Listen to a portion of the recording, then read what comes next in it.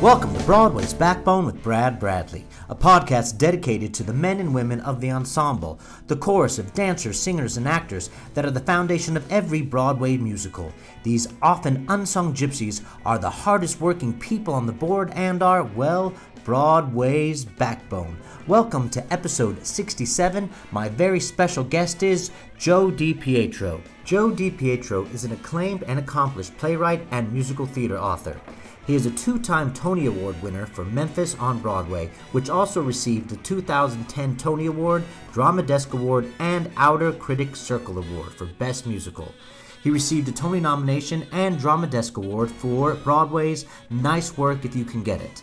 Other Broadway credits include All Shook Up, Living on Love starring Renee Fleming, Off-Broadway, Ernest Shackleton Loves Me, Clever Little Lies, The Toxic Avenger, an Outer Critics Circle Award for Best Off-Broadway Musical, The Thing About Men, Outer Critics Circle Award, Best Off-Broadway Musical, the much-produced comedy Over the River and Through the Woods, and I Love You, You're Perfect, Now Changed, the longest-running musical review in off-Broadway history, and recently revived at the George Street Playhouse. Some of his many regional theater credits include The Second Mrs. Wilson, Long Wharf Theater and George Street Playhouse, Chasing the Song, La Jolla Playhouse, The Last Romance, The Old Globe. His kindness to paying it forward has been spread from the kids at the Theater Development Fund and all the way to this specific podcaster. He is currently working on two new pieces, including a Toulouse-Lautrec musical and a musical called Diana, about the Princess Diana. So I'm sitting here with Joe DiPietro. I'm very excited. I've been a fan of your work for a really long time. Thank you. Sometimes I loved stuff that we'll talk about later that I didn't realize for years was actually you. So it's interesting to read your bio and be like, oh my God, I love that show. I had no idea he did it. Let's just start at the beginning. Where are you from and how'd you get started? I am from Oradell, New Jersey, which is about 10 minutes off the George Washington Bridge.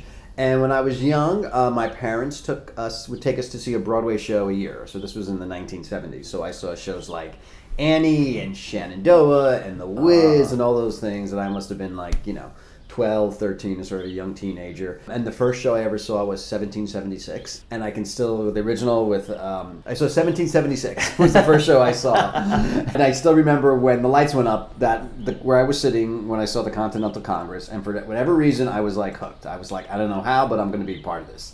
I still remember that moment. It was sort of transformed for me, which is why I always encourage parents to expose their kids to as much culture as they can, because you never know.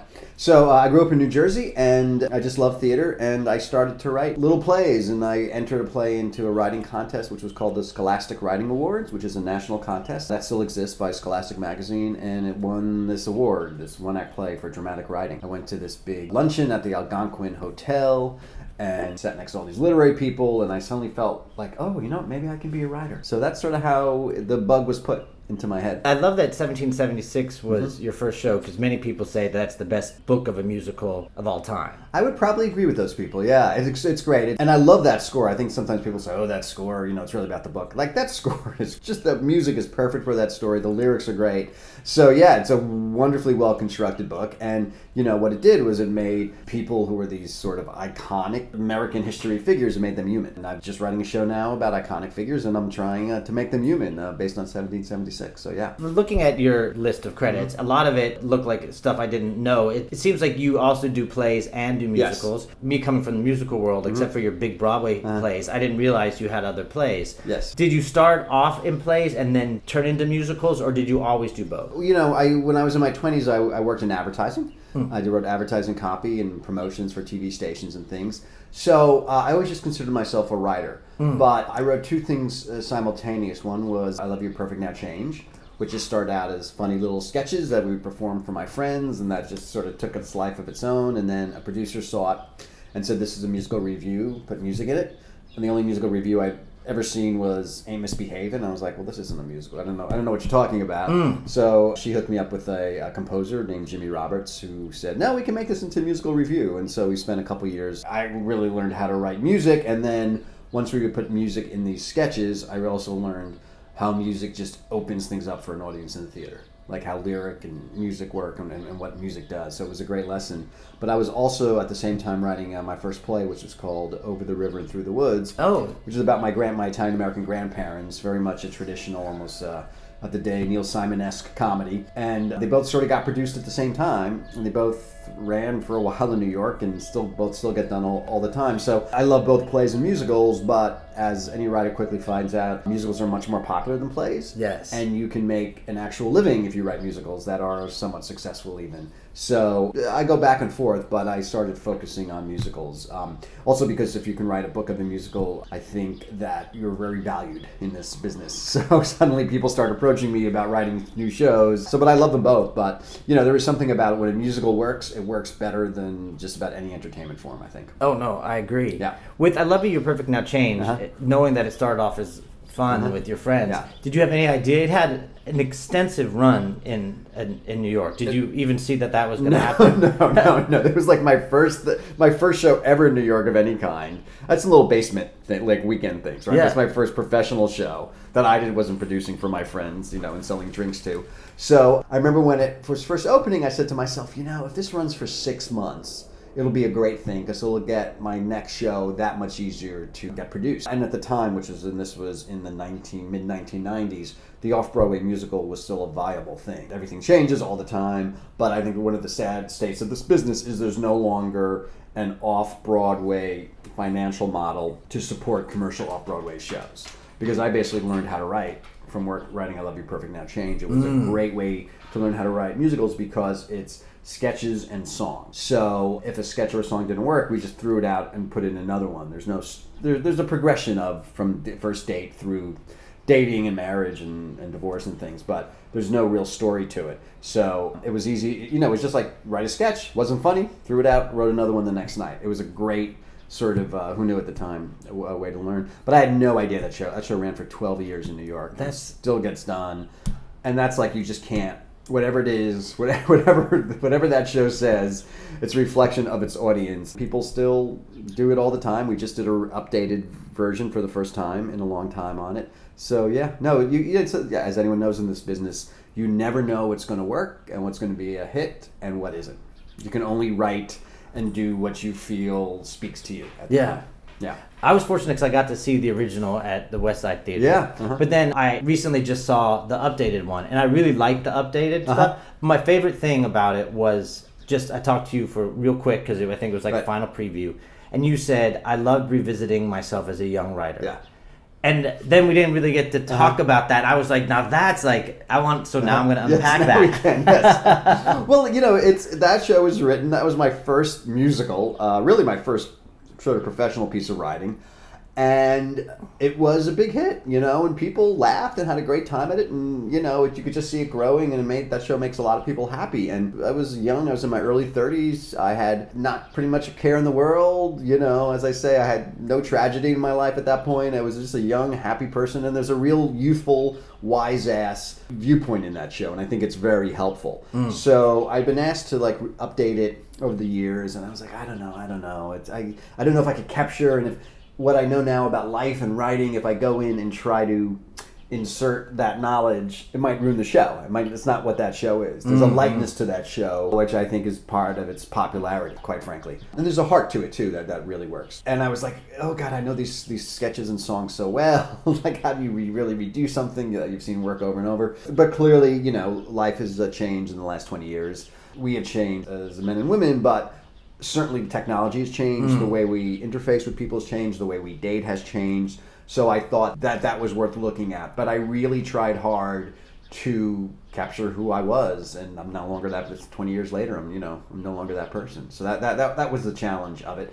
And we wrote a bunch of it. I think I got a little scared of it, but we put it up and it worked, I think, really well. Yes. We're going to make that version available for licensing, but I think at some point we're going to actually go and work even more on it because I finally saw that it could work. Oh, that's great. Yeah. I think with a lot of performers, and myself included, you just get in there and it's all about you. You don't realize that whatever this show is that you're doing started with the writer. Him and a couple ideas by himself or by herself. Yeah. It's a very solitary thing. Is. How do you start with just a seed of something? Well, whatever makes a writer, who knows, but you have to want to spend a lot of time alone, which I actually enjoy. And I know some people who say, I'm going to write, but being alone so much drives them nuts, I actually love it. I can go for a weekend, I have a house in Connecticut, and go there and just lock myself in and work. And I'm I can't be happier. So it's a little, as I say, you have to spend lots and lots of hours by yourself creating arguments in your head between fictional people. That's essentially what a dramatist does. What also happens is by the time an actor in a rehearsal process, like you just talked about, meets the page, I've generally spent at least 2 years working on and thinking about this show, at a minimum. So it's always thrilling and terrifying to hear words come out of an actor's mouth for the first time. Yes. Because as a writer yourself, like when you write something, you hear it a certain way. The sentence "I love you," for instance, you write that "I love you," you think this character is saying that and they really mean it, or they don't, or they're hiding something. Well, there's 1,000 ways to say "I love you," and you get in the mouth of a good actor, and suddenly they always surprise you. And I love when actors surprise you and attack things and give meaning to things that I never thought. Theater is also such a collaborative art form. I always tell people, if you want everything the way you intended it, your words to just be interpreted by your audience, like write novels, write poetry, that's direct from you to someone. But as a writer in theater, the actor is a conduit. So I love working with good actors, and I love, and I have great respect for actors, and I've worked with many great ones over the years. So I'm very and I've seen actors. I'm not just talking even New York actors, like people all over the country and all over the world doing my work and being thoroughly impressed by the care they give to it and the thought they give to it. Yes. And of course, every actor, we're all individuals. So when you read a show, you take it from the inside out. I mean, you interpret it in different ways, and I love that. And that's why I love for theater, because I love actors and directors and designers interpreting my work in different ways each time I see it. That's great. I heard a quote once that said the hardest part about writing is sitting down. Yeah. Do you have a problem doing that, or it sounds like you're pretty... Look, I procrastinate. I can procrastinate with the best of them. Yes. But I'm pretty disciplined about it. And I also, as I like to say, there's nothing like a deadline. And I'll oftentimes give myself fake deadlines. So I'll say, the script I'm working on, no one's paying me for it. I want to get it done by 2 weeks from now. And I somehow convince my little mind that this is a true thing. And it's amazing what it does. And there's also, and I love actually quotes. I actually always, whenever I see writers' quotes, I always cut them out and have a whole list of them, because I find them, succinct and helpful and generally true. Yes.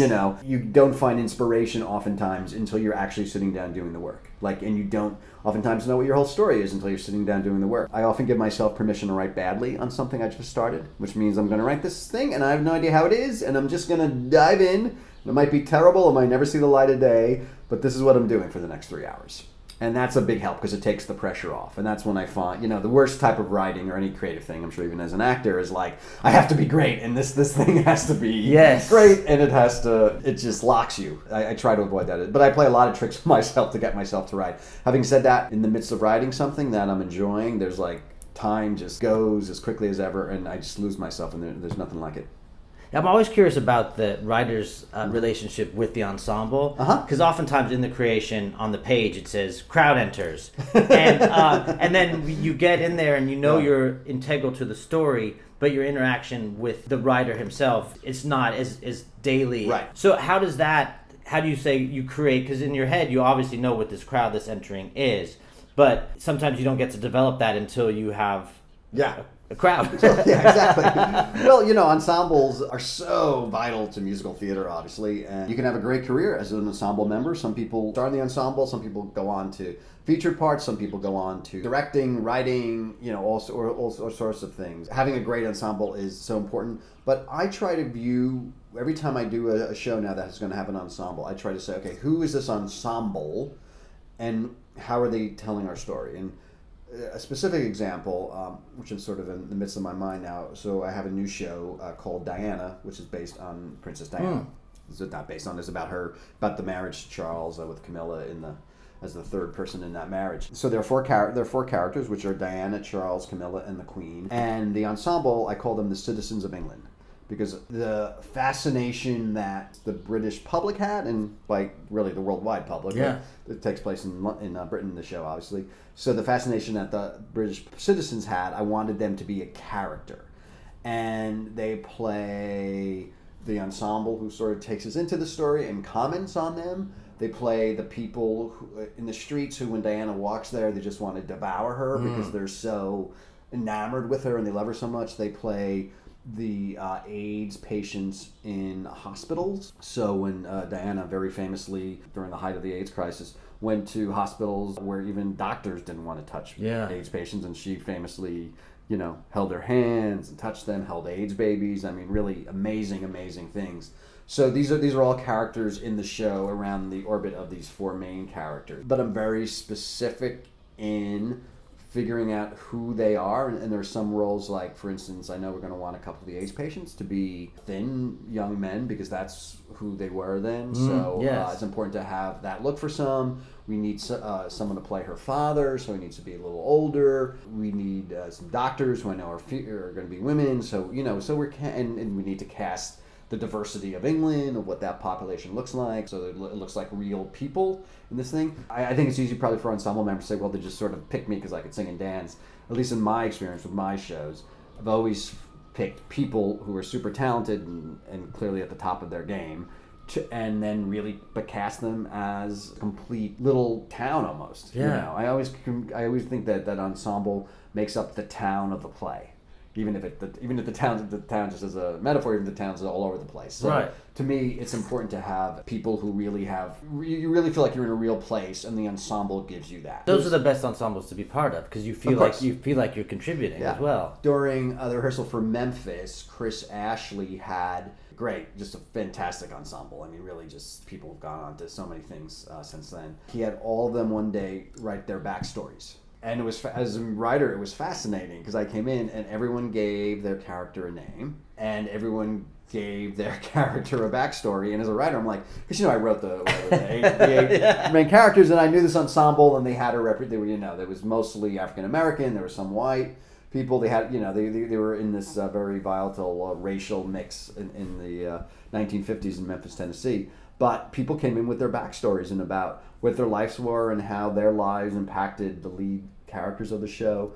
And it was like, I was riveted because I had spent, David Bryan and I had spent probably 2 or 3 years alone, sitting, as I said, I sit in sweatpants covered with dog hair and, and have my head bleed trying to make this all work. And then when the ensemble came in and just enriched the entire story by giving their own versions of who these people are was really stunning. And then every time their character came on stage, there was a bar that they kept going to, and every time they were one of the people in the bar, they had this whole full story. And I think oftentimes when you see really great ensembles, you don't even realize why are they feeling so full and so satisfying. It's because generally comes from the director and choreographer working with the ensemble to make sure that you're real people and you're not just second villager from the left. Right. But I think a lot of performers don't realize you're allowed to do that if you're not, that you can become like figure it out. And if you're not told to do it, and sometimes you have directors that encourage you to, but to know that you can make that choice so that you're not villager left isn't gonna hurt anyone. No, and also those are the people I always note. I oftentimes look at I'm pretty good, I think, at looking at the whole stage, and you always find people who are just so interesting, and who are just making really clear choices that both tell this whole story that the entire cast and creative team are trying to tell. So it's all one. You're all sort of telling the same story essentially, but they're also making sure they're individuals within that story. And they're not pulling focus, they're just doing that. And if you look around a stage, you can often see the people who do that. And those are the people who you think, oh, wow, that person really looks authentic in that role. Yeah. They're not just waiting for the next number to start. Right. Yeah.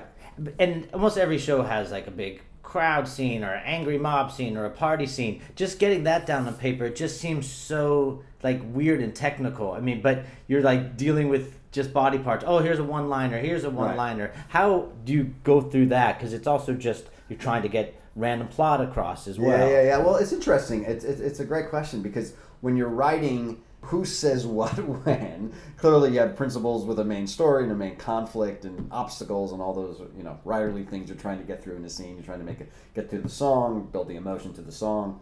Sometimes, especially in a crowd scene, you want other voices in, and does someone just suddenly start saying something we don't know who they are, how much you have to know about them. Those are all factors. I do try to write roles that I think use the ensemble, but that I know we can cast. Like I'm always aware of oh, if you want to have a older person in an ensemble that's a big dance show, for instance, like that probably means they can't be the lead dancer. Maybe they, are they then a dancer? Are they not? You know, like that kind of thing. So you have to write roles that people within the show can fulfill, if that makes sense. It does, yes. So that I'm always like very aware of. You also don't want, going back to Memphis again, this show starts out with a song called Underground in this African American club, and Dave Brown wrote this great song, really high energy. Sergio Trujillo did this great choreographer to it, and then when this white guy walks in, suddenly there's immediate tension, because we know what this means, your conflict's right there, but then all of these people have to react to it. And does some react, or some, I remember Chris Ashley saying that, who is, making people raise their hand, okay, who is sort of dangerously interested in this? Who just wants to get the hell out? Who is a writer and wants to think about this later so they can write it down, like all those kind of questions. So that is stuff I do think about the ensembles, how can we use them that's not just, angry mob. Yeah. Right. And are you part, like, say, with something like Diana, will you be part of the initial casting of everything? Oh, yeah. You are? Okay. Oh, yeah. And, the lovely thing about being a writer in theater is, since we own the copyrights to the shows, we get consulted about everything. Unlike if you work for Hollywood, you sell your script, and then they can consult you or not. Oh, okay. So oftentimes you just want your script. Yeah, that's why, I think people who can write for theater, like, love it, because we actually get creative control. And I mean, it's collaboration, certainly. Of course, when you're casting ensembles now, there are other things besides just me saying, oh, I like that person, that person, really is an interesting look to have on stage. Mm-hmm. Of course, what you have to do as an ensemble member, as you know, is the music department has to say, yes, they can sing this song, they can sing this score. The choreographer has to say, yes, they can do the dances that I want to do. I have to say, well, they have, 6 lines to say here, and I want to hear someone read the line and be a good enough actor. Sometimes now, we're asking people to play instruments, in the ensemble. So I always tell, people who aspire to be in a Broadway ensemble is like, get good as many skills as you can.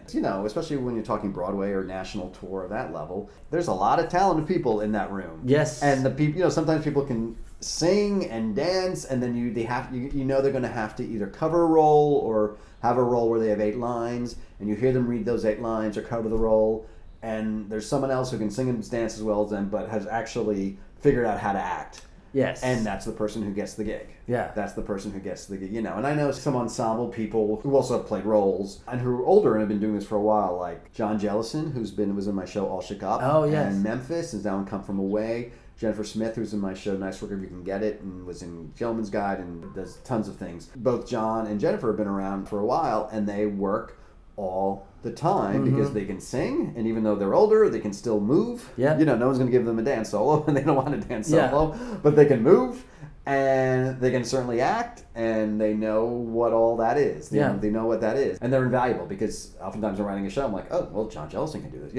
Like people in your mind, like, I don't know how many other people are out there who can sort of do all this. Right now, a lot of my auditions, I'm getting called back in the ensemble to cover the older character roles. Right. But I'm not quite old enough to, but I'm in that older category where you're like, oh, not only am I asking to do everything like that, I have to possibly cover a 65-year-old man. Yeah. The expectations are greater. Yeah. I think there are people out there to do it, but as you were saying, it's like, now you play an instrument, and it's much more than singing or dancing. Yeah. But sure, because like even, you're still a very young man to me. But of course, if you came in, you can still sing and dance, and you have the energy to do 8 shows a week, so he can cover. Right, but I'm on the older side of a normal ensemble guy. Yeah. Now, especially now, I think people are much more aware of diversity in many ways in shows in the ensemble, and one of that is age, even body type. Yes, but even like, do we get people who look more like a town as opposed? It depends on the show, right? As opposed to just buff dancers.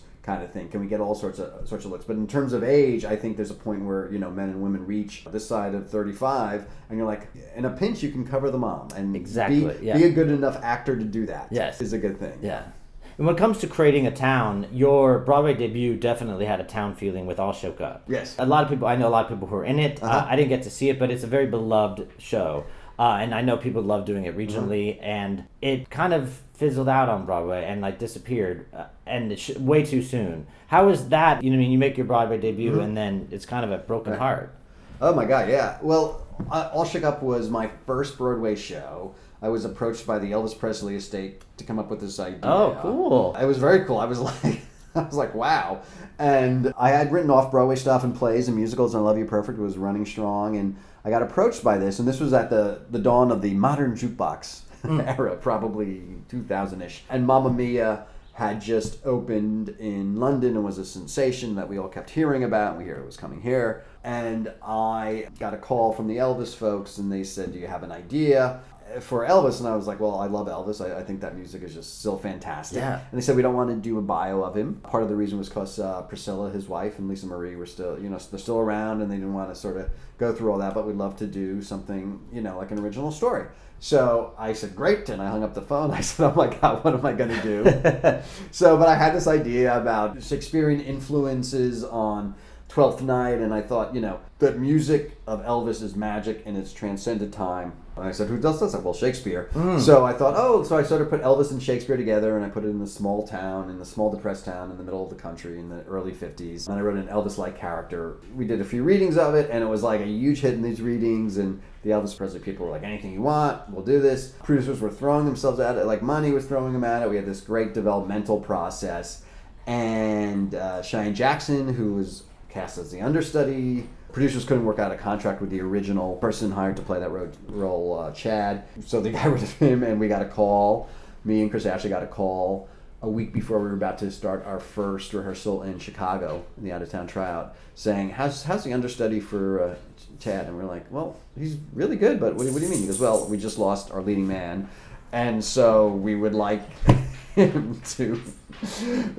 can he play it? And we're like, let's call him in. So I think he came in, Cheyenne came, and Cheyenne had only understudied on Broadway at that point, I think. And, he was, 6'2", and great voice, and very appealing, but had never carried a show. Right. And it's like 18 songs, and it's like ridiculous amount of Elvis singing.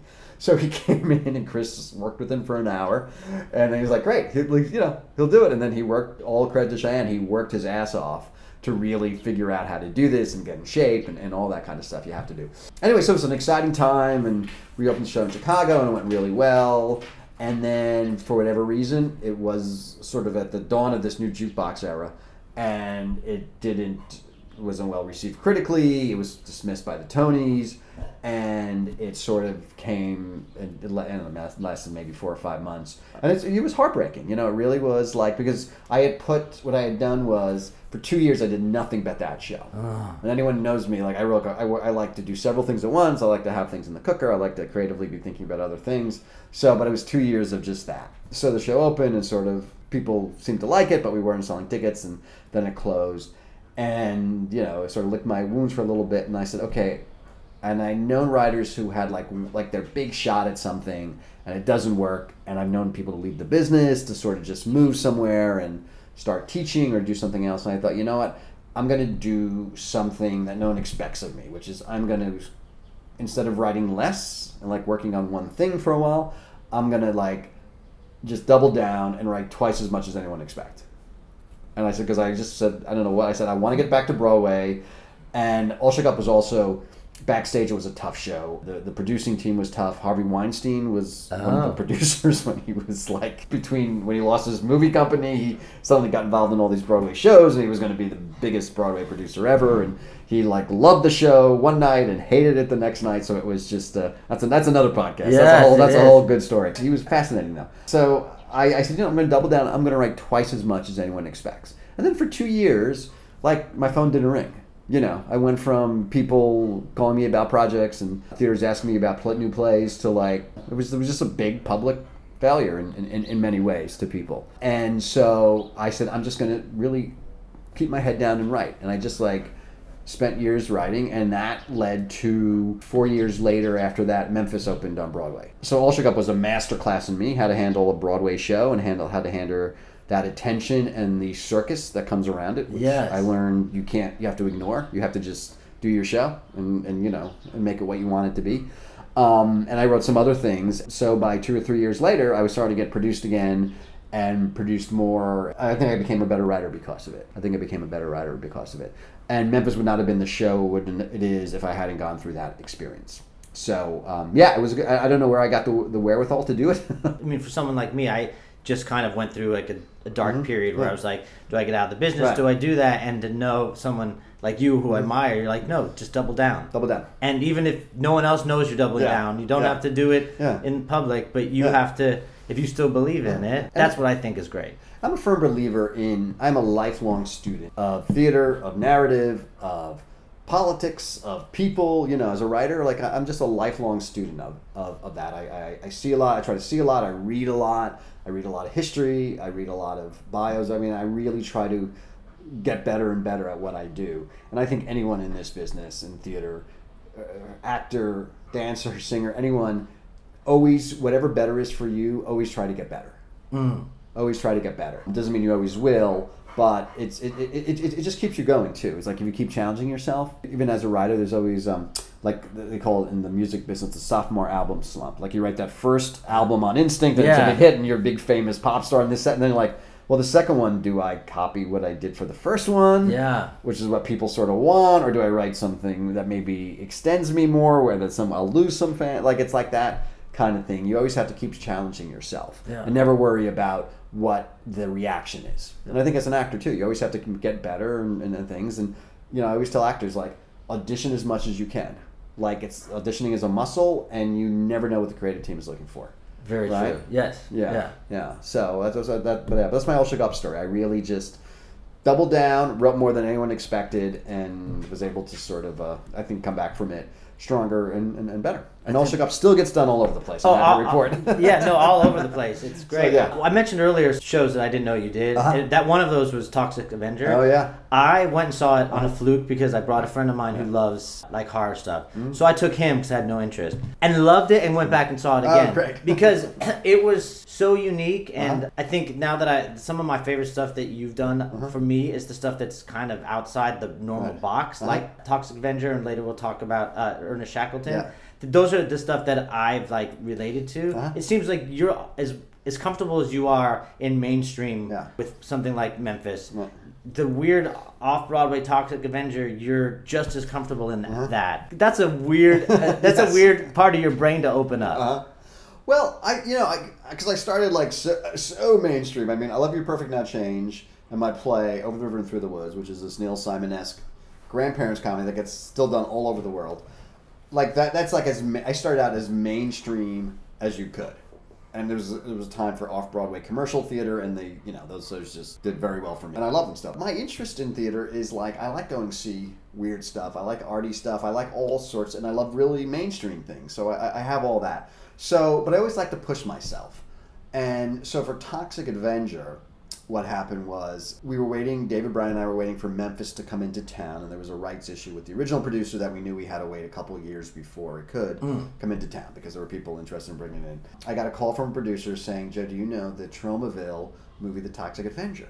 And I remember as like a kid watching it, and I remember it being not even a B movie, like a D movie, right? Like it's just like, okay. And I was like, I do. And I immediately thought, David Bryan and I are both from Jersey, and it's about the most polluted town in New Jersey, and this nerdy guy gets jumped into a vat of toxic goo and becomes this superhero and goes up cleaning up New Jersey and saving the environment, which gets more and more relevant as with climate change and all now. So, and I thought, like, God, David and I would be fun to write a really small rock and roll comedy that I knew we could get done in New York off Broadway because it's just a few people.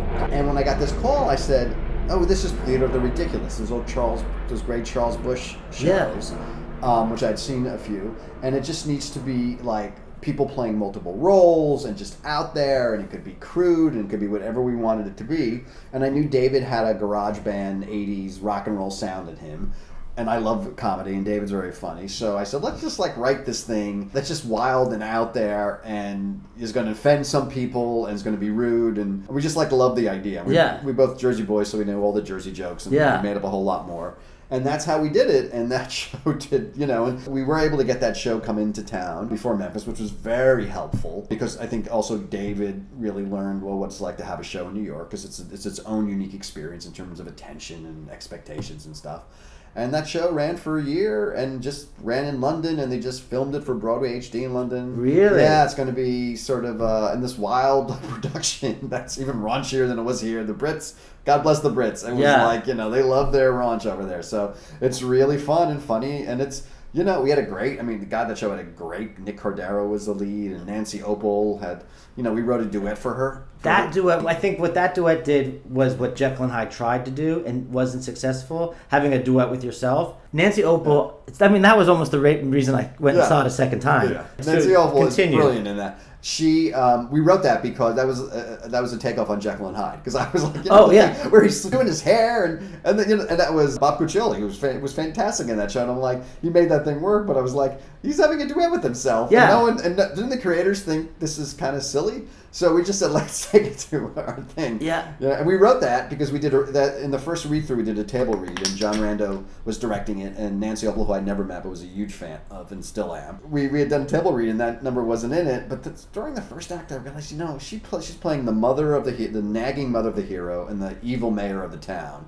I said, what if they knew each other and they were enemies, and she had a duet with herself? And so I go to Nancy. Dave and I tonight just wrote a duet. Could you learn it tomorrow? We do it with yourself and. Ask an actor, do they want to have a duet with himself? The answer is yes. Yes. So I learned that. That's one thing I learned from Nancy Opal. She did. I think she's going to have to do this extra work. She's like, I wanted to do a duet with myself. So that's how. And I literally wrote "bitch, slut, liar, whore" on a piece of paper and showed it to Dave. And we stayed overnight and we wrote it for her. And she was just genius in that show. Genius. Yeah, and she's genius in everything she does. But she really is. Yeah, but I like pushing myself. I like doing different things. Yeah, and I think I have a couple of other, weirder things coming up, which I really enjoy. So that's great. Yeah. I know, myself included, don't realize the long road to Broadway. Yeah. So Memphis started up at North Shore Music Theater, right. And it also went to San Diego before it came to Broadway. So you were working on it for how many years before it actually... Oh, New York? That was a long one, because what happened was we went to North Shore and then Theater Works in Palo Alto, which was sort of a co-production. And then there were rights issues, which we had to wait 2 or 3 years with the original producer. The good thing about waiting that long is David and I, we wrote Toxic Avenger, we got better as a team. I started working with Chris Ashley, and he was a perfect director for it. So the wait actually sort of helped us in a way. But that was, we weren't working on it but that was 7 or 8 years by the first production. Yeah. And it was, it was a hit when it first, North Shore did great up North Shore, did great in Palo Alto. But you wait. Yeah, it takes a while. That's why I like to work on multiple things. Yeah. Yeah. With Memphis, then you became a Tony winner. And you won the Tony for Best Musical.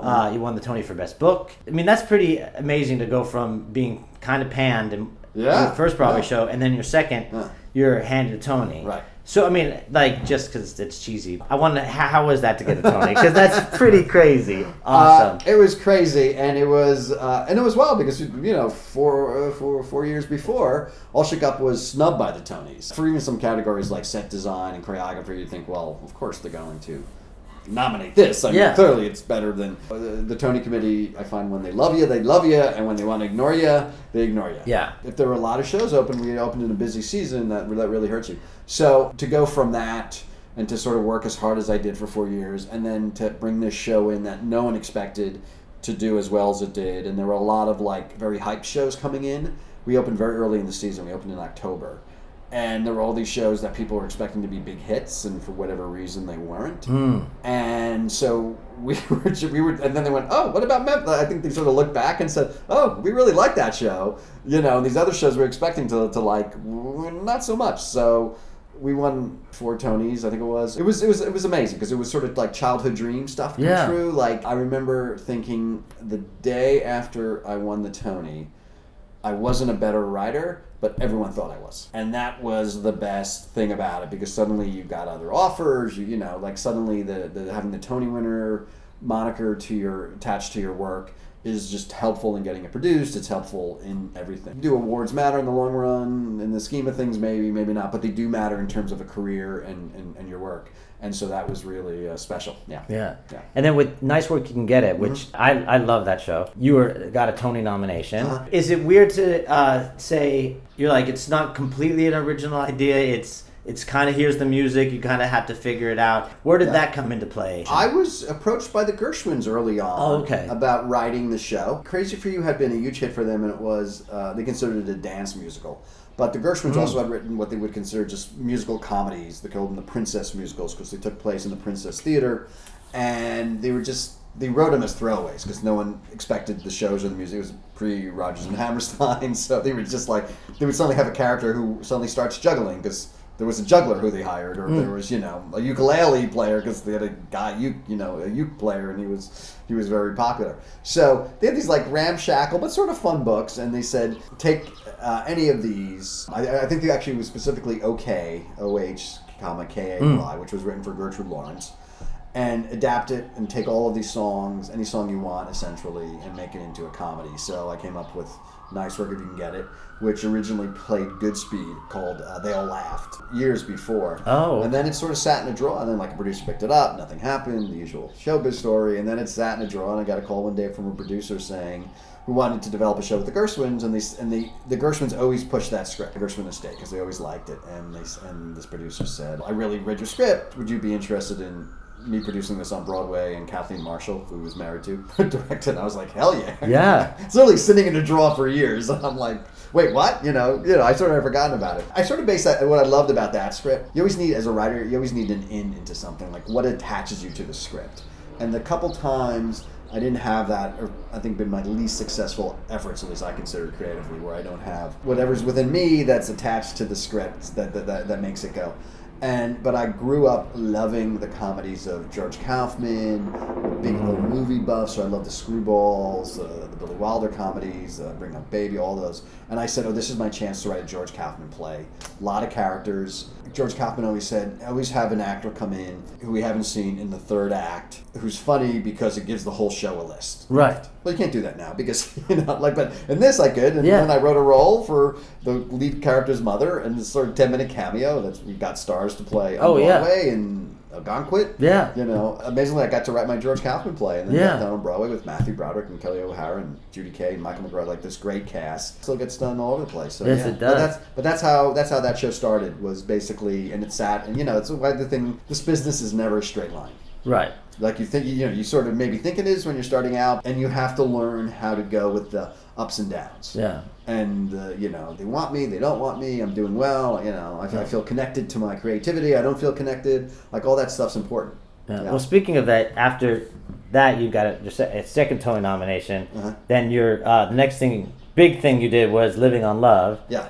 Which seemed like it was kind of a down. The audiences didn't like it. I actually saw it. I actually got tickets right in the front row. I really enjoyed it. I mean, just to see Renee Fleming that close, and Douglas Sills that close. And so sometimes I'm not always a good judge of what the general public likes, because I thought it was an interesting take into the backstage world of opera and performing and a different class of people. Yeah. And so I thought it was a great, enjoyable piece, but it didn't even last hardly at all. Yeah.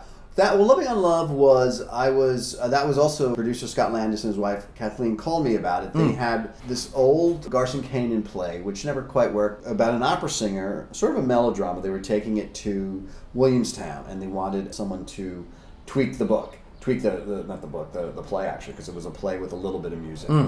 And so they asked me, and they said, we have Renee Fleming. I'm like, oh my God, Renee Fleming. And they already had a date, and I was like, well, I'm busy, but I like the idea, and I like working at Williamstown. Sometimes, especially for commissions now, there's some commissions that I just love the idea of, but oftentimes I commission, I need to be excited by the people I'll be working with. Like I need to feel like creatively I'll learn something, they'll push me, I have a connection to it. And I thought, this could be, just like Nice Work was my George Kaufman comedy, this could be my almost 1950s. They used to do a lot of these comedies in the 50s where one set and glamorous people acting badly. And I started rewriting this play a little bit, and I was like, I think I need to rewrite this, do a rewrite on this. This was an adaptation of this play, and we did it at Williamstown, and it was a huge hit there, and the audiences loved it, and it was really funny. And Renee was just delightful. Doug Sills was brilliant. And they said, we're going to take it to Broadway. And I was like, that was sort of new. So, but Renee had this tiny schedule thing and and then it went to Broadway, and it just didn't, audiences seemed to be laughing just as much as Williamstown from the get-go, and then the critics were not happy, and there was that was also a show with no advance sale, which is really hard to do. Whatever a star is on Broadway and who sells tickets, we just didn't have that at that time. So it was tough to survive that, and It played, I think, for a month. It's got other productions since then, but, like anything, I thought, like, okay, I enjoyed the experience, I enjoyed writing it, I enjoyed the people I worked with, and you move on. It wasn't a show that came from my gut that wrecked me. It was a show I thought was funny and delightful and people seemed to like, and as I said, you never know in this business. You never do. One thing I've noticed, and this is like a general blanket statement, when a show doesn't work, they always say, if a musical doesn't work, they're like, bad book. Blame the book writer, yes. how come it's the book writer that always gets thrown and it's under always that like, book? people are always like, oh, great scores that exist out there with bad books, like it's always that. It's funny, it's really, people do blame it. Book writing is a very specific skill, and it's hard, and in a book of a musical, you have to let the song provide the emotion of the piece. So first you need the right songs, and then you and the composer have to be working in tandem to really make sure it's all of a piece. And when it works, as I said, when it works, you're not even aware when they start singing. Right. Like it just is like, this is the story. I'm telling the story. But a lot of shows have what I call balladitis, which is too many ballads, especially in the second act, where everyone starts singing about their feelings. I'm like, oh. And sometimes critics love it. I'm like, oh no, this is hard to sit through. Just stop singing about your feelings, please. Not in, like one ballad here, one ballad there. We're good to go. Yeah. So it's true, but then also what lasts is the album. So you hear the album and you say, oh my God, this is so brilliant. And, you don't know what the book is until you've seen it. I think like Mac and Mabel is a great example. It's a great score. Great score by Jerry Herman. But that book never worked. And I haven't seen it in a long time, but I just saw a piece of it on an Encore show. Me too. Yeah, which was good. Yeah, really Doug good. Sills was great. Unbelievable. And you're like, why isn't this should be a big hit? Yes. But then, it's about Mabel Normand has a drug addiction, like all sorts of things. But I mean, I certainly think the right person can make it work. But a lot of it is the composer and the book writer working in tandem and doing all that. So blame the book writer is the first thing about a flop musical. Yeah. No one ever blames. Right. No, they don't blame. I mean, rarely do they. That Yeah. choreography was terrible. Right. Oh, the direction was bad. You're like always like, oh, the book was bad. I was like, maybe the book was good, but it was directed poorly. I mean, I always feel like they, no matter what. It's not a thankless job because when it works, you're thanked a lot. One thing, the relationship the writer does have, not only to the ensemble, but also to the cast. When I've done big Broadway musicals, the writer's table just seems so crazy with rewrites and this and that, and it's not that they're unapproachable, you just never approach them. But then I'm always shocked that there are the performers that will just, to a person that's been spending 4 years with this role by themselves, just honestly say, yeah, my character wouldn't say that. I just always find that that's like a weird conversation to have with the writer who's like, how do you know your character doesn't say that? It's because, and especially depends on a play versus a musical. Like the big people always ask me, what's the difference? In a play, there are many less people in the room. So it's generally you, a director, a writer, a director, actors. Generally, designers come in way late, right? So, and you spend 3 or 4 days sitting around the table just reading the play, and then an actor will ask you questions, you'll ask them questions, and then it's a real give and take. In a musical, there are so many people in the room, right? There's a choreographer, everyone has an assistant. Yeah. There's the music director, there's the music supervisor, there's just, there's more producers because it's a much more money, it's a bigger, so there's a lot going on. And then there's many more people in the cast. Yeah. Like a small, mid-sized Broadway musical is 20 people now. So there's just more layers. And I always find it's funny because as a writer, I think when I first started writing, I was like, I want everyone in the room to like me. I just wanted it to be liked. And then you realize that there's so much input, you sort of have to like find, be pleasant to people hopefully, but find, do your work. And sort of focus on that. I never mind, maybe this comes from experience, when people, have suggestions or thoughts, or I love questions because sometimes the question is, sometimes I can answer it, sometimes you're asking the question because, I didn't really do, that character isn't filled in enough, or this is contradicting what I said. Because what happens as a writer, I am looking at the overall picture and many characters. You, as an actor, are spending your day thinking about your character. So, and then I totally get that. You have a focus on that character that I never had. So I'm sort of interested in your opinion, or not opinion of him, but because I actually don't think an actor should have an opinion of their character. I think they should figure out their character and not judge him, like me as a writer. I should never, you need to not... Right, exactly. Yeah. But if you have questions, I do want to know it. And I always think the ensemble members, almost to a T, know how good a show is or isn't. You can almost ask an ensemble member, right? Well, yes. Yes, because you guys, because you actually have down. I mean, you guys are doing a lot, but you have downtime when you guys are just watching and listening, and you see the numbers and the principals, and you guys are in the story, but you're also following it in a way. The principals are just really worried about their characters, and you're usually a swing or an understudy, so you're watching all of that stuff from a different perspective. Yes, and you can see it. And in a show like Nice Work If You Can Get It, which is very sort of traditional musical comedy, there's the big reveal scene at the end. It's at this wedding that gets interrupted. So the ensemble has come on and danced on and sung on about this wedding, and they're all standing around. And like a George Kaufman copy, there's all these revelations and things happen and people get together. Well, the ensemble's standing around, and and it's like a well-lit comedy, and they're like looking at the audience like, oh, this is working. This is like, so I can see the ensemble like, oh, we're full tonight. Oh, it's just a little light for a Friday. Always ask, not that they would ever tell me, but I'm like, oh, if you know people in the ensemble, they'll tell you. And I'll sometimes ask people like, so what do you think of this? Yeah. And they generally, are very positive. But sometimes if I'm really I'm always interested in what people think. Because the ensemble, as I said, the ensemble knows what's going on. Yeah, they definitely do. Yeah, because I'm sure you've been in shows, and I guess I know people in shows. You get that like feeling of you're happy you're in a show, you want to be positive, you're working, but every once in a while I have a friend who's in a show, and they're like, I don't know, but you can just tell them they're making weird decisions, kind of thing. Yeah, and it's true. I mean, because and especially some of the more veteran ensemble members. I made my Broadway debut, and Casey Nicola was in the ensemble with me, and I was like so excited, and he was like, Brad, this isn't gonna run, so I have to let you know that. And I was like, yes, it is.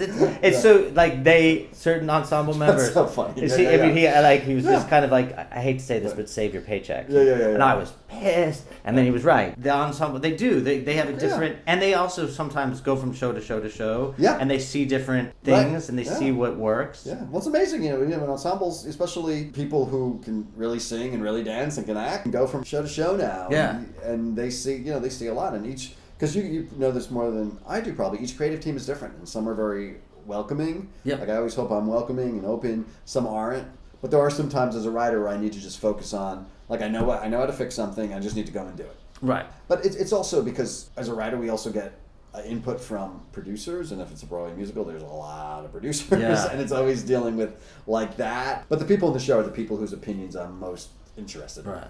Well, I find too that there are some, like yourself, some creative team, people that want the ensemble to become a crowd and to be part of the storytelling, and other creative teams that want them to be set dressing and to be the background. Right. So, and both are valid depending on the show, but it's also, you don't know until you're in the room. Yeah. You could be in the room and have so much to give, and they're like, we didn't want for you to bring anything to the table. We want you to set the table. And then I would also think from your point of view, like, is the creative team getting along? Are they like, are they, Yes. Are they fighting in the room? Are they fighting, Like I've heard stories about other creative teams. There's only one director who I worked on a show years ago. It was an off-Broadway thing, and who I realized in the middle of the show, this guy doesn't like the show. He's like trying to push us in a way, and that was tough. But I've otherwise always gotten along with my directors and things. But with me and my collaborators on a musical, like David Bryan, who I work with a lot, and we get along great, and we've never had a fight, but we'll never disagree in front of cast members.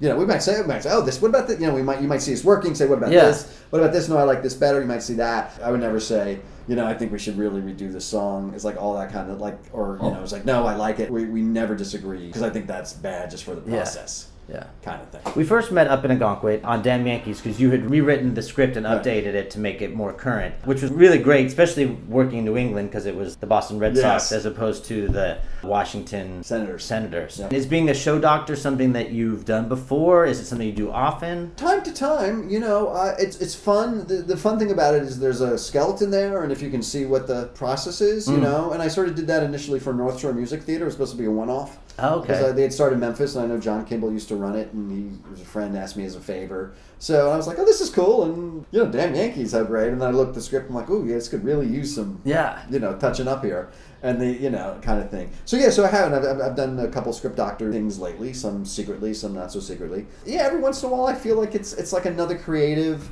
challenge. Generally, especially if a show isn't working or has problems, people generally are very happy to see you. That's the thing. People are generally very happy to see you, so that's nice. I've walked in one or two rehearsal rooms where they were just so happy that there was a writer there who they at least thought could help them. Yeah. As opposed to someone who was sort of, was let go or left the project or something. I only do it if I think I can really help. Right. And if I have the time, if I'm not stepping on another writer's toes. I mean, one thing which I love about theater is, since we own our own copyrights, it's not like LA where it's like, hi, okay, thanks for this draft, and then they'll call 4 more writing teams and they'll rewrite it, and then your name is on it or it isn't. But, here, so I try to... And I've just sort of replaced a writer on a project who I respect greatly. He's won all sorts of awards, almost legendary. But I emailed him and I said, I just want to make sure that you're right. And he goes, yes, I don't know what else to do. So take some of my word, whatever you need, and do what you need to do. But I wouldn't do it without his permission, his blessing. How does that actually work with the point system? Because it's always sometimes confusing, like who gets a certain amount of points. The writer gets 2 and then the actor gets 2. But then when it's done in Timbuktu, the original director, does he have a point when he didn't direct it? Like, where does legally go? Which is great to know that the writer and composer always have right. You're talking about is the percentage of the property, and as you write for theater, what people love writing about theater is you own your copyright. So, for instance, Diana, which is an original idea by me, and then David Bryan's my collaborator, we own that show. So when this producer has essentially options it for production, they get probably 3 years to bring it to Broadway. Okay. So they have to pay us whatever, we negotiate. After 3 years or whatever, their option's up, and then we could, if they don't bring it to Broadway, we could license it to someone else. If they do bring it to Broadway, then they vest in the property. And so what happens is with the creative team, there's points, which is essentially royalty percentage. I'm not a mathematician by any stretch, and it's confusing, but I think there are, for the writing team, 6 points out of the 100 points. So generally it would go 2 points to the lyricist, 2 points to the composer, and 2 points to the book writer. All right. Traditionally, people like Rodgers and Hammerstein, and even actually me and David Bryan, we just split everything 50-50 just because to make it a total collaboration, and I don't care if this is a scene or a song, I just want what works best here to be. We sort of always have that. Now, the director, depending on how successful they are, how good their agent is, can sometimes try to get a portion of that or an extra portion from the producers. Okay. So that just depends on what they can negotiate. Choreographer, same thing, the director usually gets a point from the producers, choreographer usually gets a point. Sometimes director, choreographer will get 3 points, so it's just all a negotiation. But that refers to then the subsidiary rights, which are once beyond Broadway or your first class productions, it's a percentage of the rights on the road. So when a regional theater does it, everyone still gets a percentage of it. But that's mostly to the writers. Those points are mostly to the writers. Deservedly so, yeah. Because the director's work gets interpreted. There's always, I know the Directors Guild has been trying to get more points, take some of the writers' percentage, and the Dramatists Guild has been fighting that for good reason. Yeah. So yeah. But my thing about points and things, it's everyone always has to be happy walking in the room because you always have to have a collaborative creative team. You can't have financial stuff or I didn't get the deal I wanted, so I'm going to be pissy about this. You need to have that freedom of expression, and I always like to work with people who I always tell them, you can tell me anything. You can say, I don't like this line. I can tell you you're right or not, but I don't get insulted about the work. I just want to make it the best it can be, and so you just need a free atmosphere. No, that's so great. Yeah, because I never understood that. It's confusing. Even that's how I make my living. There are times where I'm like, some lawyer came up with this system. Yeah. But it's good to know that the writers and the inception of it is somewhat protected. Oh yeah, absolutely. And it's also different if you get a commission. Because if Disney calls you and says, hey, can you write this for us? Well, then they can, I've never worked for Disney, but I don't know what, they can give you a percentage or not. There's all sorts of other things going on there. Which is why when you can create your own original work, like Memphis was an original work, Diana's an original work, it's a different thing. Right. Yeah. So we haven't actually worked together since Algonquin, but we've randomly kept in touch. I mean, if in the beginning it was socially, and then I just started asking you questions about writing in different formats, and I never really did anything with it. And then I finally started to. We even had a lunch in San Diego one time when you were there, because that's where I'm from. About, I don't know, almost a year ago, I finished my first act of my first play, and I was like, you know what, I should like just text Joe and say I actually finished a first act, and I look up and there it says Joe DiPietro, Ernest Shackleton loves me, and I was like, I'm texting him right now, and you were like, great, do you want to come to the final dress? And I saw that, and I was pretty wowed by it because again, it was completely out of the box. Like, I don't know how you came up with some of that idea, you know what I mean, and like people coming out of freezers and being real, and I was like, now this is a whole other thing. So again, back into the off-Broadway world for you. How is doing that? Well, I like to do, and I think sometimes, at least critically, like they're confused by me because I always do different things. Like, I don't do, just, I don't keep writing the same play. I don't keep writing the same themes. I try to do different things. Which I love to do. But Ernest Shackleton Loves Me is a 2-person musical. And basically, a few years back, I bumped into a songwriting team, Valerie Vagoda and Brendan Milburn, who were married at the time and wrote a show called Striking 12, which played downtown. And it's about it's a Hans Christian Andersen New Year's Eve story, The Little Match Girl. They basically was a band who told the story and played the instrument and sang the song, but it was very theatrical. Val was the star. She was just magnetic. You just looked at her. She plays the electric violin. She has this great voice. They're looking to write something for Val, just sort of a one-woman show. And I met them at a party, and I said, I really liked your stuff. I said, I bet we could write something interesting together because you guys are really like downtown and I'm much more midtown guy. Yeah. So I'm like, you'd make me a little edgier and I'd straighten you guys out a bit, and it could be really interesting. So I love doing it. I love working with people who have almost a different aesthetic than I do. They said, okay, we'd love to do that, but we want to write something for Val, but not like, a modern woman dating, and like we don't want any of that kind of stuff. And I'm like, and Val said, we just saw this Ernest Shackleton exhibit at the Met. What about like the Ernest Shackleton story? And they sort of laughed. I think they thought it was a joke. And I said, well, that's interesting. I went home and I Wikipedia'd Ernest Shackleton, who's this unbelievable Arctic explorer who sort of went on the most amazing rescue mission probably in exploration history, certainly in Antarctica. And I came up, and like a week later, I think I emailed them an outline. I just had this like crazy idea of this woman who It's crazy. sends this dating video out, and her life seems like it's too hard for her to handle. And she gets a call from Ernest Shackleton, who wants to take her on the journey of the Endurance, his famous journey. And he comes out of her refrigerator, this whole thing, and she sort of learns that she needs to be her own hero in the thing. So I just wrote the show with them and played, here and there over the years, and we got a great production up in the Second Stage Theater. What I loved about it was just wilder than anything I've ever written, and it was a big hit there. And you just have to keep challenging yourself. Yeah. But that's right. That's when you texted me. And Yeah, and there was there that you day. were. I was like, and you're like, wow. are you available Thursday Yeah. night? And I was like, yes. Yeah. Question about writing for specific actors. Wade McCullum, I think, is fantastic. Yep. And when I saw that show, I was like, no one else can ever play this role. Yeah. I'm also a huge fan of Michael McGraw, who's done both Right. 2 big shows. How is it twofold, writing for someone of that caliber, thinking no one else can ever play it, and then years later seeing someone else play it, they do justice because they made it their own? Yeah.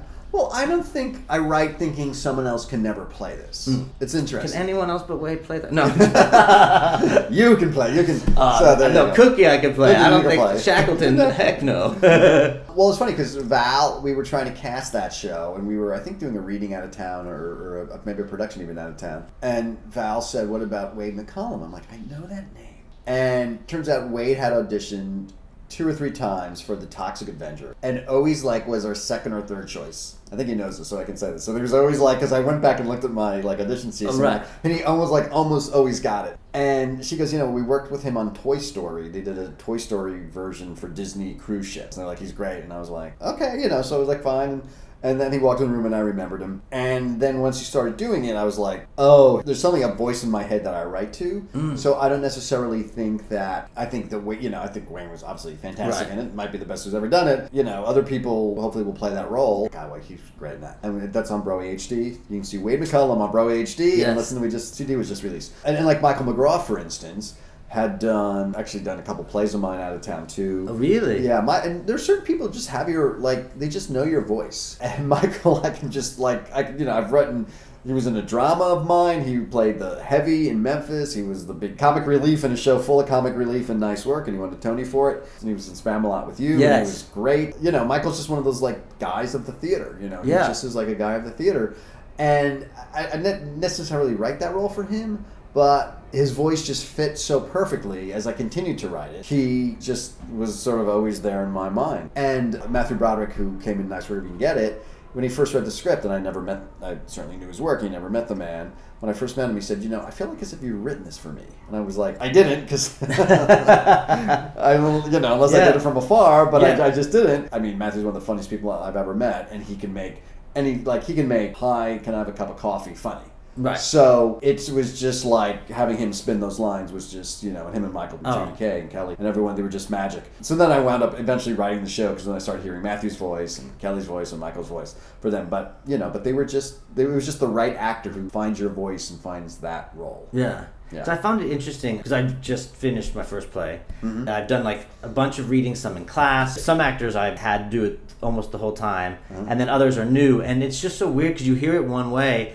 and then all of a sudden another actor comes in and completely does it a new twist, and you're like, there it is. And it's just interesting that the voice in your head isn't the voice that's going to eventually come out. I don't even know some of these actors, if it even gets done, if they'll ever do it again. But now I'm writing for that voice that I didn't know was there before, where I was like, oh, that character's now the antagonist when he used to just kind of be the brother, and that actor brought it to it. I find that fascinating. I mean, in just my little knowledge, that when you have these amazing actors that come in and change, they don't change the words, they just change the intention to something that they saw that's different. Right, and that's what good actors do. They before a reading or an audition, they study the script and they figure out how do I make sense of this, and which is great because I've been making sense of it one way for generally many years by the time an actor hits the page. And now, have you done an audition process?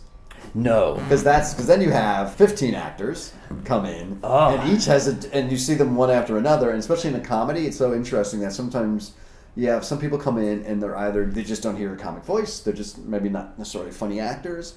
And you listen to it and you're like, oh my God, this script isn't funny at all. What was I thinking? I got to throw this away. It doesn't work at all. Why are these people producing it? Yeah. And then someone comes in and they just are funny, like a Michael McGraw comes in. And everything, and the words dance in the air, and it's funny. So it really is. And just sort of actually a project that I'm working on is a Toulouse-Lautrec musical. Sort of a commission. I sort of came in to sort of book doctor it a bit with Kathleen Marshall. And Toulouse-Lautrec was he was, I think, 4'11". He wasn't a little person, but his legs were broken a lot when he was young because his parents were first cousins and they married, and he had some sort of illness that's been eradicated but was stunted. And whenever you see, like in the 50s, Moulin Rouge, the movie from not the more recent ones, the earlier one, but I think actually even Jean Leguizamo in a more recent one, they always play him on his knees, like he's really short. Well, I was talking to Kathleen, I was like, let's look for someone who has a disability, because this was a story about a character who had this really painful disability and was mocked for it and had to deal with a lot of health issues and died very young, but he created some of the most beautiful art of the century. So, which is such a great dichotomy, like how do you create something so gorgeous and be so viewed as a freak by people? Yeah. And it was really sort of cruel how he was treated by many people. So we interviewed people with disabilities, and this is a musical with a real score, so it has to be sung, and some great actors of all abilities and types sort of came in to audition for this sort of iconic role, and it was amazing seeing how a couple of the actors who really just figured out that character and different takes, and how their own disabilities informs the script and makes you have to write less because you don't have to explain it. So it was a great, very inspiring lesson on how when an actor brings up himself and authenticity to a role, does wonders for it. Oh, that's great. Yeah. You seem to gravitate towards certain creative collaborators, like if you're going to work with Kathleen Marshall again.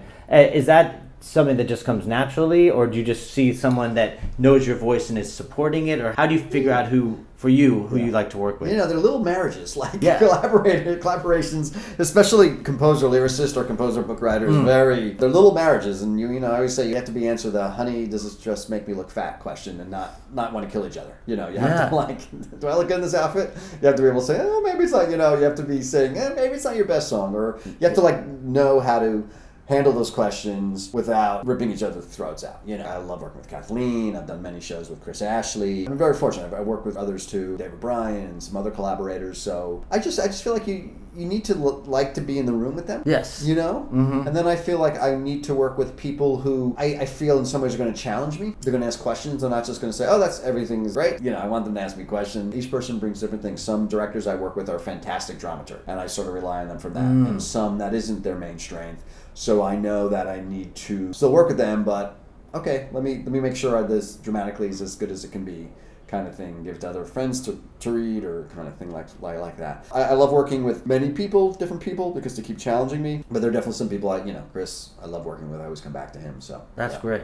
Well, I'll have a couple more questions. Please. One, it's partially for myself. If you just off the top of your head had advice for young writers, or for my sake, newer writers, what would you say? Because if you're just starting off, because it does seem a little bit daunting, whether it's a new career or whether it's something that you knew since you were a kid. Right. What would you just say straight away that you're like, this is where I go from? Right. One thing is, I'll speak for theater, is the old thing, you have to sit down and do it. Inspiration. If you're not writing, you're not a writer. If you're not actual, you have to do it. And then educate yourself on it as you can, which is not necessarily meaning taking writing courses, but read as many plays as you can. Go see as many plays as you can. Get a job as an usher to see a play over and over. Really expose yourself. Read literature. A liberal arts education is a great thing. You have to have a bigger view of the world than your life, kind of thing, and you have to have empathy for people. Read. Write, go see shows, have opinions on them that people don't agree with you, because it's easy, especially in this social media where, oh, that's terrible, that's great. Well, I've seen many a show that people dismiss. I'm like, that was really good writing. And many shows that people have been celebrating, I'm like, that was really sort of, I don't know. That's that. No, I agree. Right? And have those opinions and think about why. Study, I always go back and read. If you look at my office, I have shelves of plays and novels that I'll always go back and read ones. If I'm doing a specific type of play, I'll go back and read several plays that are similar just to sort of see how other people did it. And I won't copy them, but just to see, and you realize we're all mortal. Every writer deals with the same issue every morning, blank page. How do I fill this up? My thing, which I always tell kids, is educate yourself. Whatever that means to do, get as good as you can. I'm also a firm believer that writing is rewriting. Write a draft, put it down, invite friends to come over and read it around your table, and then give them pizza and then ask them. Oh, that's what I'm doing a lot of now. Yeah. I just did that with a play right here where we were sitting, and it was so helpful. And they were good actors, and then we chat, and then we went out and I bought them drinks and so what do you think about this? And then and then sometimes they're reluctant to tell you, but then. Give them a margarita or two, and they'll tell you. Yeah. And it's shocking how these amazing actors will say yes, sitting up doing a table read in someone's apartment, making them a better performer, and cold reading. And so people want to do that. Yeah, it's fun. It's weird because you feel bad asking. You always a think favor. you're imposing yourself, right? Yeah. I can't pay it, but they love doing it. Yeah. No, and it's great, and you can hear different. Sometimes also as an actor, you get to read a part you'll never be cast in. You just sort of want the idea. Yeah, no, I'm a big believer in that. And it's a play. Words have to hit the air. Words have to hit the air. And then I'm also a big believer in cutting, because oftentimes I overwrite, and then I hear get in the mouth of good actors. I don't need all those words. They started that sentence, and I got exactly my meaning. Yeah. I know John Waters writes every day except Sundays from 8 a.m. to 12 p.m. no matter what, that he doesn't, even if he's not working on anything. Right. Do you have a little trick of something that you're I have to do something that's your discipline? Well, there's nothing like a deadline, so I'll always give myself deadlines. I write every day. I'm not one of those morning people. Yeah, I know. People I get up at 6 a.m. and have a cup of tea, and then I write for 7 hours, then this lunch. So I'm like, fuck you. I'm always like, no, that's not me. But I generally write. Writers have to be selfish with their time. I've learned because there's a lot of demands on your friends and family and things to do. And a lot of people don't, when you tell them you're writing, they don't view it as work, which is weird. A lot of times, hey, you want to hang out? No, I can't, I'm writing. Yeah, okay, well, so write later, hang out. And I'm like, I don't call, my accountant friends up and say, what do you do? I'm at work. Yeah. Hey, come on, hang out. People do that all the time, Hey, can you do lunch? No, I'm working on a project. Well, you have to eat. Well, actually, it's going to interrupt my process. So I don't do a lot of lunches. I don't, I try to make my day morning stuff and later stuff, so I have the afternoons. It can hurt friendships and things like that, but you just, you have to be selfish with your time if you want to do this. Writing is sitting down, and it's the effort, Yeah. Well, if your amazing career, do you have a moment that is a highlight? And it doesn't even have to be about your career or your Tony, which Yeah. maybe I'll look at later. I mean, there's something that's like was so special to you that has made all of this worthwhile. I'm very fortunate. I have many. You know, I mean, one thing which makes it all worthwhile is the friendships I've made over the years in the business, and even some of the shows that didn't work as well as I would have liked them to. Like, I worked with great people and amazing people who I learned a lot of, and I maintained friendships with many of them over the years. There's always, you know, people would talk about a flop. Like, people always say, oh, the flop, you know, like it was worthless. I'm like, not for me, not for the people involved sometimes. It's, you know, it really sort of feeds your soul and that's your life. I think sort of my greatest moment, my most fulfilling moment was the opening night of Memphis on Broadway, because after All Shook Up only ran for a few months and I was sort of in writing Siberia for a couple years. 4 years later, have that show come back and have it, you know, just explode off that stage, and clearly, you know, we didn't know if it was going to be a hit or not, but clearly impacting audiences the way it was, and being at the Schubert Theater, and like sort of after like all that work I had to do to get back there, just like that opening night, I wouldn't trade for anything. And could have been done by then. I would have been happy. Wow. Yeah. Well, this has been fantastic. I like to end the podcast with like an outgoing song, like a song for the credits. And it can be any song from any part of your life or what's going on with you right now. Do you would have a song you would pick? Wow, I wish I could give you a song from Diana, but that we haven't recorded that. Yeah, it's going to be good. Let's go with Memphis Lives in Me. Great. How's that, after that Memphis moment? Yeah, that was, we had written the show, and we had played it out of town a couple times really well. Sort of the lead producer of the time said to us, you know, there's no title song in this. And I was like, David, Brian, and I were like, oh, that's interesting. I think I had the idea, what about the title Memphis Lives in Me for this, like a traditional 11 o'clock number, which we didn't have for the lead character. So we wrote Memphis Lives in Me, and it's certainly one of the things I'm most proud of having written. Well, thank you very much. This was fantastic. I love you, Fred. Thanks. There's a town that I call home, where all the streets are paved with soul. Down on Beale there's a honky-tonk bar, hear the wail of a blues guitar, have a beer, drop a dime in a blind man's jar.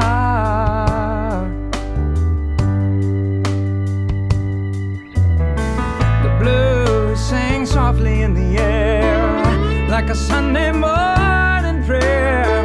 Just one more drink and you'll see God everywhere. Like a sad old melody, tears you up but sets you free. That's how Memphis lives in me.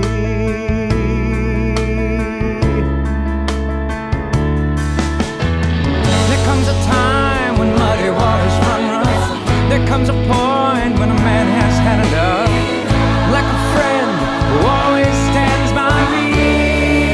Yeah. Memphis knows me, Memphis shows me how this life just has to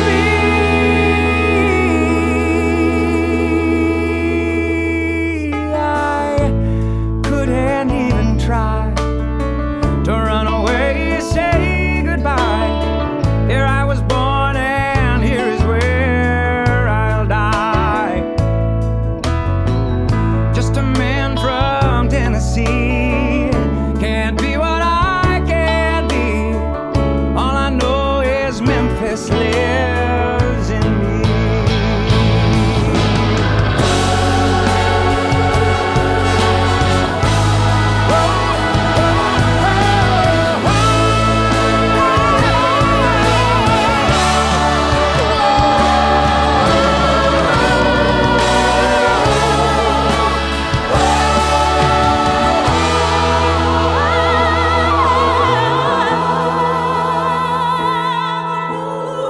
There comes a time when muddy waters run rough. There comes a point when a man has had enough.